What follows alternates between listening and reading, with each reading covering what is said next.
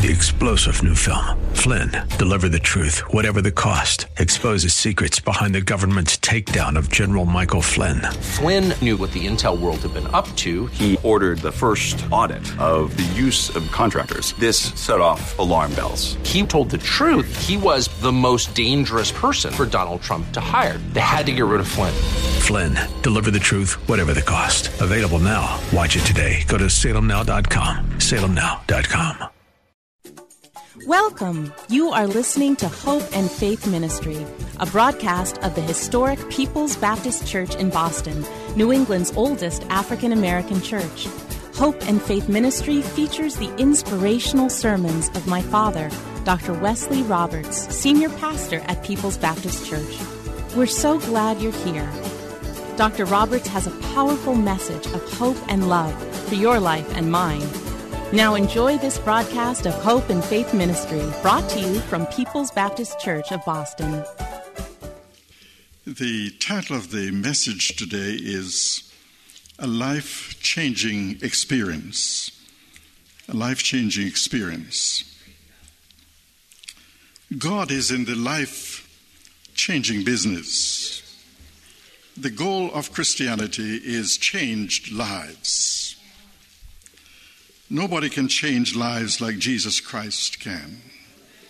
His entire ministry was about changing lives, and no one he encountered remained the same. You see, Jacob is an excellent example of how God, in his mercy, steps into human life at particular moments when we feel inadequate to deal with the vicissitudes of life. We are most open to divine intervention when we feel ashamed, afraid, and lonely, as perhaps at no other time. When God wanted to change Jacob's life, he led him through 4 phases, which serve as a model for how God works in our life today. And the first phase is a crisis. The first phase of crisis. If anybody here is in a crisis today, you're in good company. Congratulations. God is getting ready to make a change in your life. Our biggest battle in life is not a physical battle. It is not physical health. It is not your financial situation. It is not your career. It is not dealing with your past. Our biggest struggle in life is with God. You see, a crisis is when we struggle with God because we want to be in control. We have an amazing example of this in the Bible. In Genesis 32, we have the story of Jacob, who had an unusual wrestling match with God. And so we read in Genesis 32, 24 and 25, Then Jacob was left all alone in the camp, and a man came and wrestled with him until dawn. When the man saw that he couldn't win the match, he struck Jacob's hip and knocked it out of joint at the socket. Now, some people have spent time discussing who the man was that Jacob was wrestling with, but I think that it is fairly clear, at least from Hosea chapter 12 and verse 13, that Jacob was really wrestling with God. Amen. So if we look at Hosea chapter 12 and verse 3, it says, Before Jacob was born, he struggled with his brother. When he became a man, he even fought with God. You see, Jacob fought all of his life. Now, how do you struggle with your twin brother before you're born? The Bible says that when Jacob's twin brother Esau was coming out of the womb, Jacob was holding onto his ankle. And all of Jacob's life, he had been in a struggle with his brother. But his biggest struggle was with God. Think of the biggest problems you have right now. Regardless of what it is, I can tell you two things about it. It all boils down to these two issues. One, will I obey in this situation and do what God says is the right thing to do, whether I like it or not?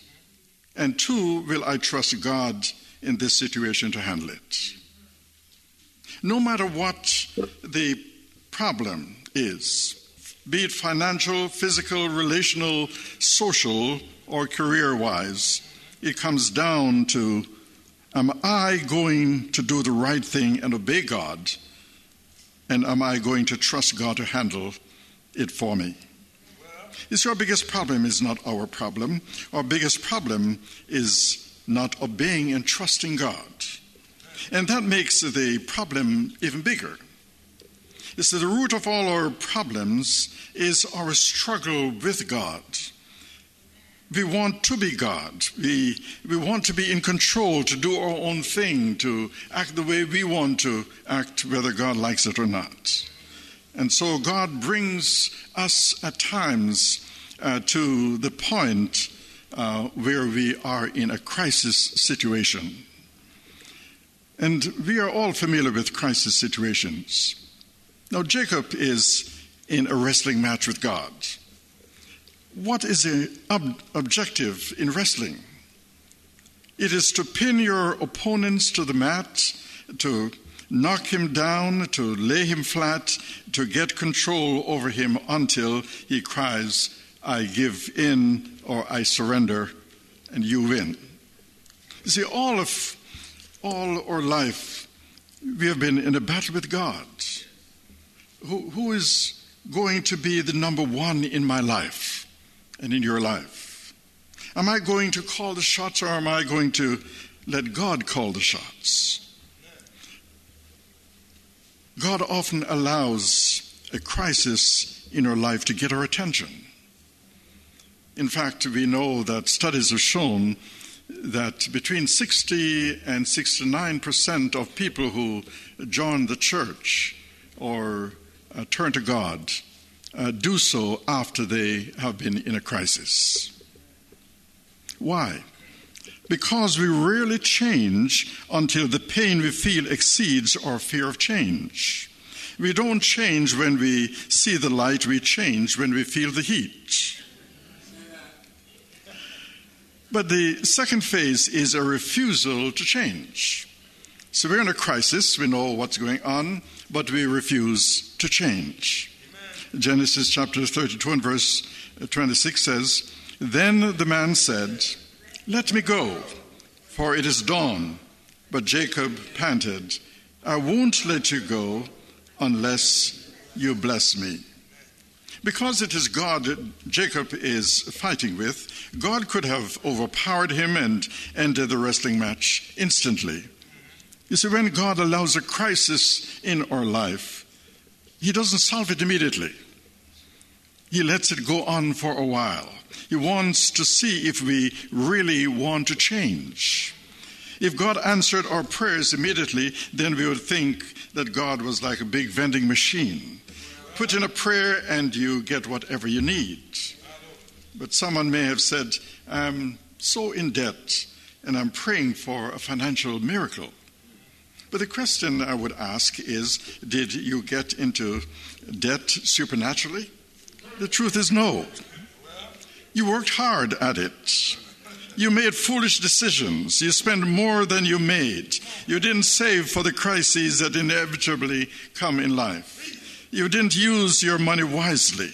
You see, if God just instantly bailed you out of your financial crisis tomorrow, then you would get into the financial problems again, because you'd feel that when I get in debt, God is there to help me out, and therefore you would not learn the lesson that you need to learn. You see, you would learn no discipline. You would not learn money management. You would not learn persistence. You see, God will help us when we are in a crisis situation, but He's not going to do it immediately. Otherwise, we won't learn the lessons that He wants us to learn. And we'll be back to the same pattern that we have been in. You see, God waits to build our character. He wants to teach us persistence. And many people miss God's best in their life because they give up too quickly. You ask someone whether they had prayed about the problem that they're in, and they say, oh yes, I did pray. And how many times did you pray? Twice. But see, God wants to see if we really mean business. Do we mean business enough to pray about it over and over and over again, day in and day out?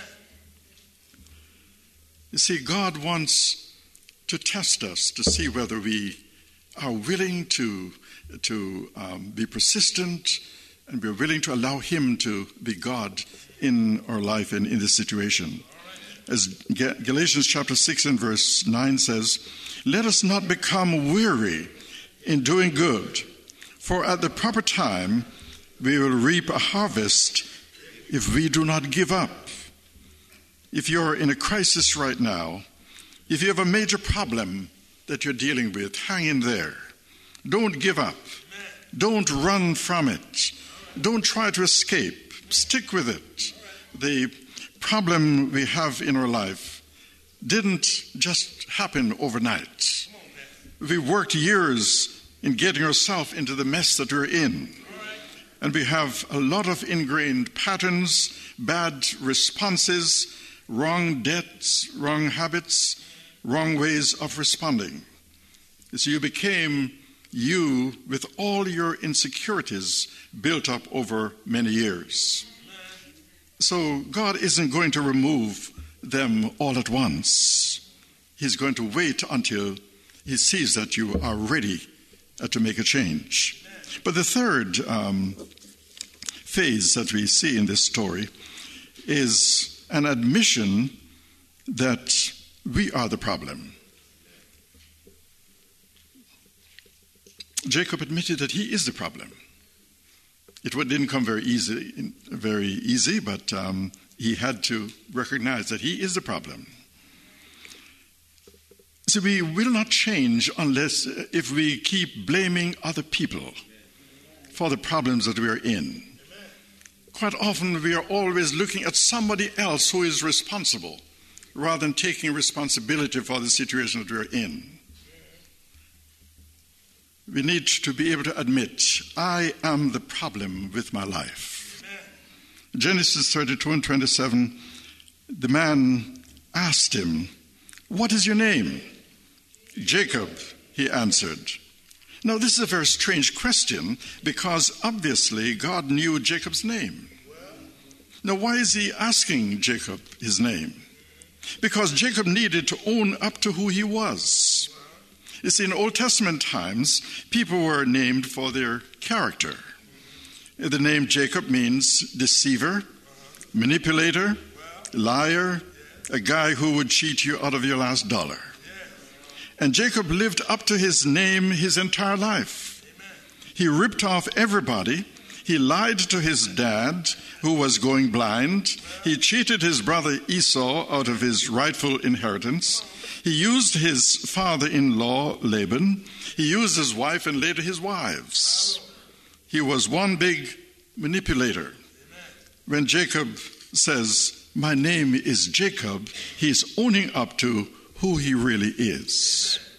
It's really an act of confession. And I have to wonder, if we were named for our greatest character flaw, what would it be? Would it be greedy, bitter, angry, uncontrollable temper, lustful, depressed, fearful, gossip?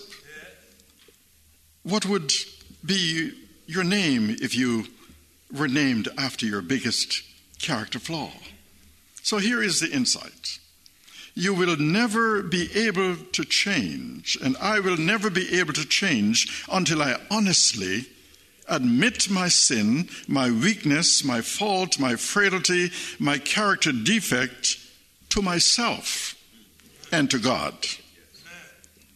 So one of the most humbling things in the world is to admit, this is who I am. I am, and you can fill in the blank, I'm a warrior. I'm a domineering person. I'm a person who runs from conflict. I'm an addict. I'm a manipulator. You can fill in the blank.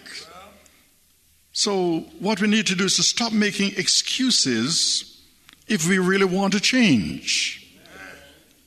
Stop rationalizing. Stop justifying. Stop blaming other people for the situation that we're in. When you come to God and say, God, I want to own up to my weaknesses, to the sins in my life, whatever they are, God is not going to be surprised. He made you. He watched every moment of your life. And he knows you and loves you and wants to change you. But the fourth stage, or the fourth phase in Jacob's life here is the transformation. The transformation. Look at God's loving and gracious response to Jacob's confession. In Genesis 32, 28 through 30, then the man said, your name will no longer be Jacob, but Israel, because you have struggled with God and with men and have overcome. Jacob said, please tell me your name. Then he blessed him there. So Jacob called the place Peniel, saying, it is because I saw God face to face, and yet my life was spared. See, now the transformation begins. Notice that three things happen here. He gets a brand new identity. God says, your name is Jacob, the manipulator. But you won't be called Jacob anymore. You're going to be called Israel, which means prince with God. A whole nation is named after him, after the new name that he received from God. You see, God says, I know you've blown it, Jacob. I know you've been conniving, but I see you as a prince. Beneath all of your emotional hang-ups, all of your insecurities, all of the stuff you don't want anybody else to know about, I see a prince. And God would say that to somebody here today. Beneath all of your hang-ups, I see a prince, I see a princess. Beneath all of the sins, all of the things you have done wrong in your life, I see the potential in you. You can be something great. You can be what I made you to be. Not what you are now, but what I made you to be. If you just own up to who you are. You see, God is in the transformation business. Once we own up to who we are and ask for his help. And then a second thing is that he blessed him there. You see, if you want God's blessing, you have to take the necessary steps. And then 3, he is given a reminder of his experience so that he will never forget what happened to him the rest of his life. God gave him a limp.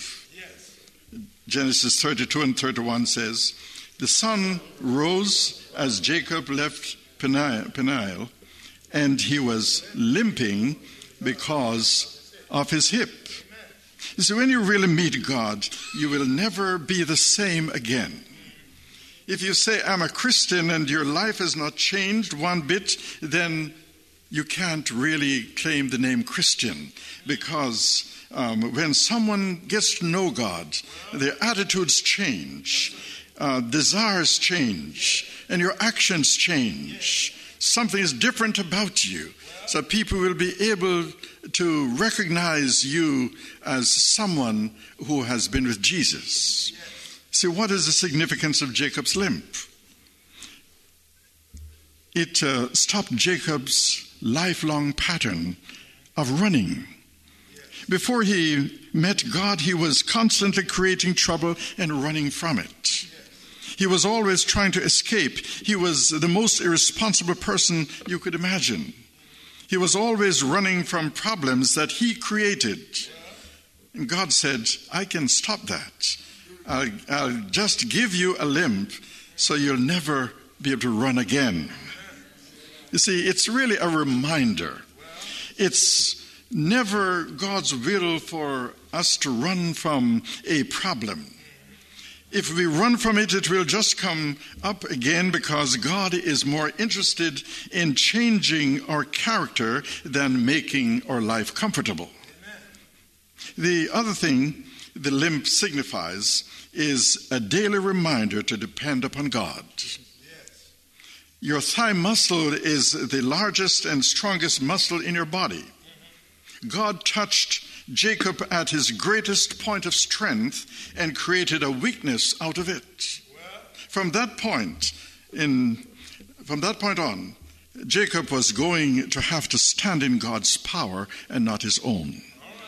Jacob leaves this situation both stronger and weaker.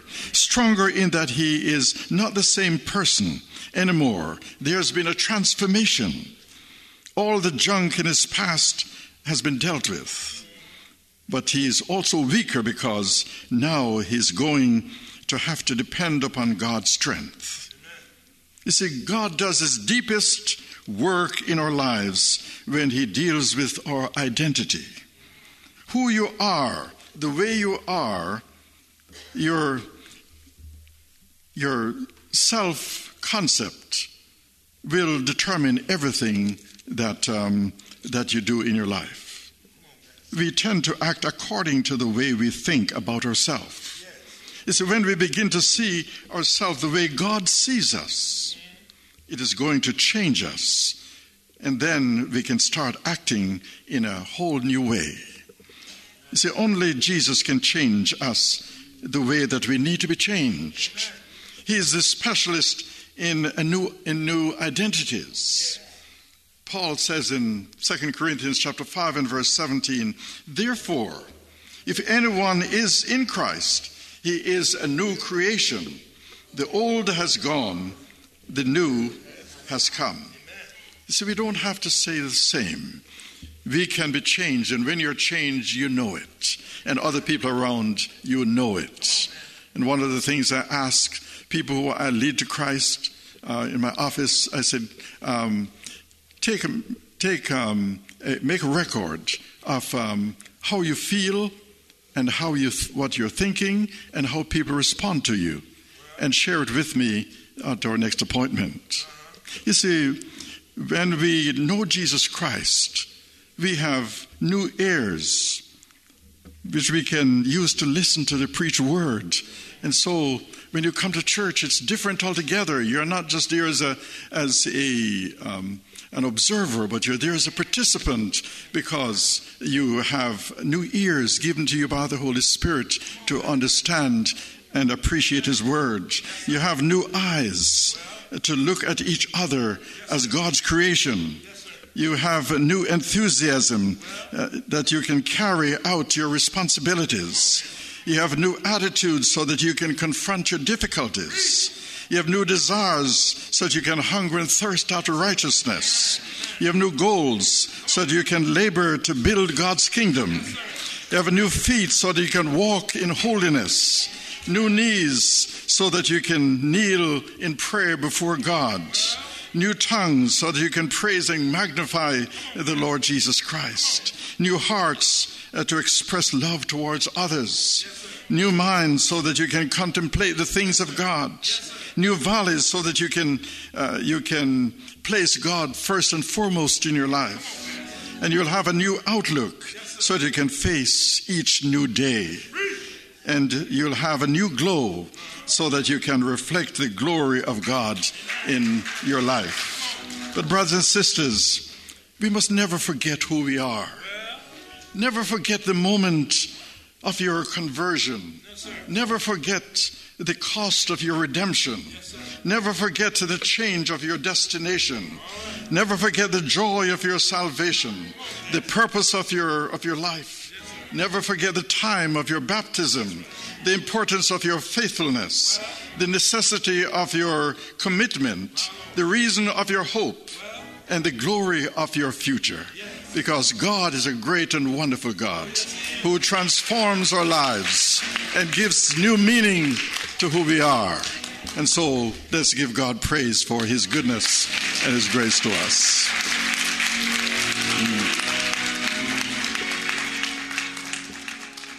Thank you for joining us here at Hope and Faith Ministry, a broadcast of the historic People's Baptist Church in Boston.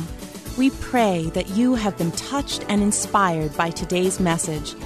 People's Baptist Church is a Christ-centered, caring church located at 134 Camden Street, at the corner of Camden and Tremont Streets. Our Sunday services are at 8 a.m. and at 10:45 a.m. You can reach us at 617-427-0424. Come visit us in person or on the web at www.pbcboston.org. And tune in every Saturday morning at 10:30 for another inspiring message of hope and faith. 3-star General Michael J. Flynn, head of the Pentagon Intelligence Agency, knew all the government's dirty secrets. He was one of the most respected generals in the military. Flynn knew what the intel world had been up to. He understood its funding. He ordered the first audit of the use of contractors. This set off alarm bells. The explosive new documentary, Flynn, Deliver the Truth, Whatever the Cost, uncovers the facts behind this scandal. Flynn told the truth. He was the most dangerous person for Donald Trump to hire. I find out the worst enemy that I'm going to face in my life is right here in America. They took my assessment and they wanted me to change it. And I was like, I'm not changing it. They had to get rid of Flynn. With in-depth interviews, archival footage, and never-before-seen personal records of the man behind the headlines. I just felt like I was drowning. Flynn, Deliver the Truth, Whatever the Cost. Available now. Watch it today. Go to salemnow.com. salemnow.com.